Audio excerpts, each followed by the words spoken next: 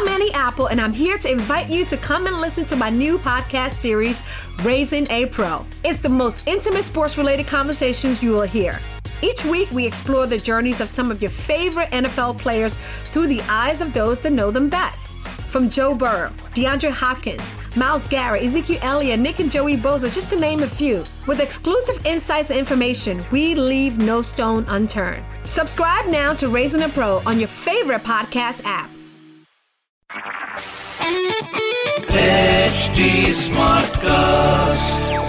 You're listening to a Hindustan Times production brought to you by HD Smartcast. हम जनवरी के महीने में हैं और कोई दूसरा साल होता तो आप तो जानते हैं जनवरी और फरवरी यूजुअली स्कूल्स के लिए महाराष्ट्र में प्रीलिम्स का वक्त होता है. प्रीलिम्स यानी कि प्रिलिमिनरी एग्जाम्स, इससे पहले कि वो मार्च में बोर्ड एग्जाम्स के लिए बैठे, खास करके क्लास 10 के एग्जाम्स के लिए.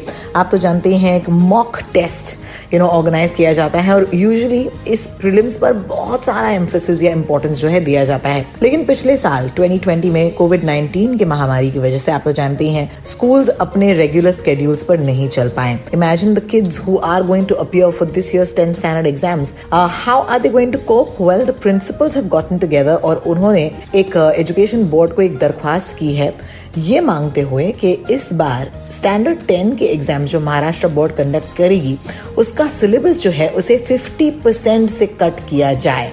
यानी कि स्टूडेंट्स जो हैं, छात्र जो हैं, सिर्फ 50% सिलेबस जो है पढ़ेंगे और 50% ये अटेम्प्ट भी किया जाएगा. लेकिन ये ऐसा क्यों किया जा रहा है? सचिन कलबाग हमारे साथ हैं on Mumbai smart news to tell us a little bit more about this move. Mumbai के काफी सारे स्कूल प्रिंसिपलों ने ये लिखा है एजुकेशन डिपार्टमेंट को कि 10वीं कक्षा का जो सिलेबस है उसको 50% से घटाकर उसको एग्जाम में आना चाहिए, क्योंकि उनको ये लग रहा है कि ऑनलाइन एजुकेशन की वजह से और जो कोविड-19 की वजह से जो डिसरप्शन आया है एजुकेशन में उसको 50% यानी कि आधा करना पड़ेगा, तभी जाकर दोनों विद्यार्थी और शिक्षक दोनों इनको सहूलियत मिलेगी ज़रा एग्ज़ाम देने में और एग्ज़ाम का सेटिंग करने में. तो ये जो लेटर लिखा है वो लिखा है brain member association of heads of secondary and higher secondary schools. उन्होंने जो मैंने जैसे बताया कि उन्होंने 50% रिडक्शन मांगा है. प्रशांत रेड्डी जो हैं एसोसिएशन के सेक्रेटरी हैं, उन्होंने ये कहा कि अभी तक स्कूल्स और जूनियर कॉलेजेस तो बंद हैं शहर में और ये भी क्लैरिटी नहीं है कि वो कब खुलेंगे.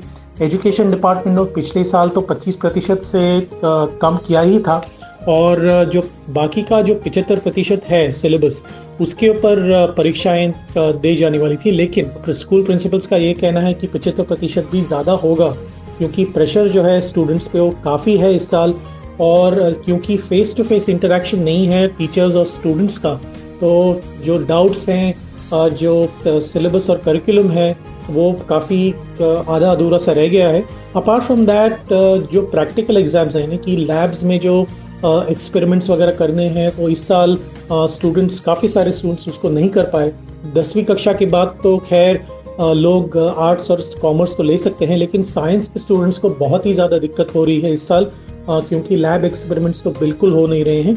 तो प्रिंसिपल्स का ये भी मानना है कि students suffering in the board exams इसलिए होगा क्योंकि उनका जो प्रेशर है उसके ऊपर, जैसे मैंने पहले भी कहा, वो काफ़ी ज़्यादा है और अगर इस प्रेशर में आकर उन्होंने परफॉर्मेंस अच्छी नहीं दी 10वीं कक्षा में तो शायद इस परीक्षा का जो असर है उनको जीवन भर सहना पड़ सकता है. स्टूडेंट्स को ये भी नहीं पता कि पेपर पैटर्न इस साल क्या होगा, शिक्षकों को भी इस बार नहीं पता कि क्या होगा. हालांकि उनको बताया गया है कि मई के महीने में 10वीं कक्षा के और 12वीं कक्षा की जो परीक्षा है वो होने वाली है, लेकिन उसके पहले जो भी प्रिपरेशन है, जो हम प्रिलिमिनरी एग्जाम कहते हैं 10वीं कक्षा के लिए और 12वीं कक्षा के लिए, वो अभी तक उसके ऊपर क्लैरिटी नहीं है. स्पेशली इन मुंबई, काफ़ी शहरों में महाराष्ट्र में स्कूल्स खुल चुके हैं लेकिन मुंबई में अभी तक नहीं खुले हैं और शायद इस महीने के अंत तक नहीं खुलेंगे.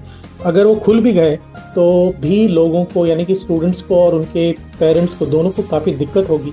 वो कैचअप कैसे करेंगे, पढ़ाई कैसे करेंगे. अभी जनवरी के बाद अगर मई में परीक्षा है तो केवल 3 महीने बच गए हैं, फरवरी, मार्च और अप्रैल, जहाँ पे उनको करिकुलम ख़त्म करना है और पढ़ाई भी करनी है.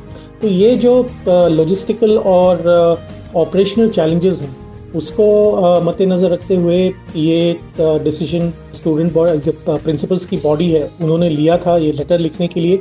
अभी तक एजुकेशन डिपार्टमेंट का इसके ऊपर रिस्पांस नहीं आया है, लेकिन इस हफ्ते या अगले हफ्ते ज़रूर आएगा.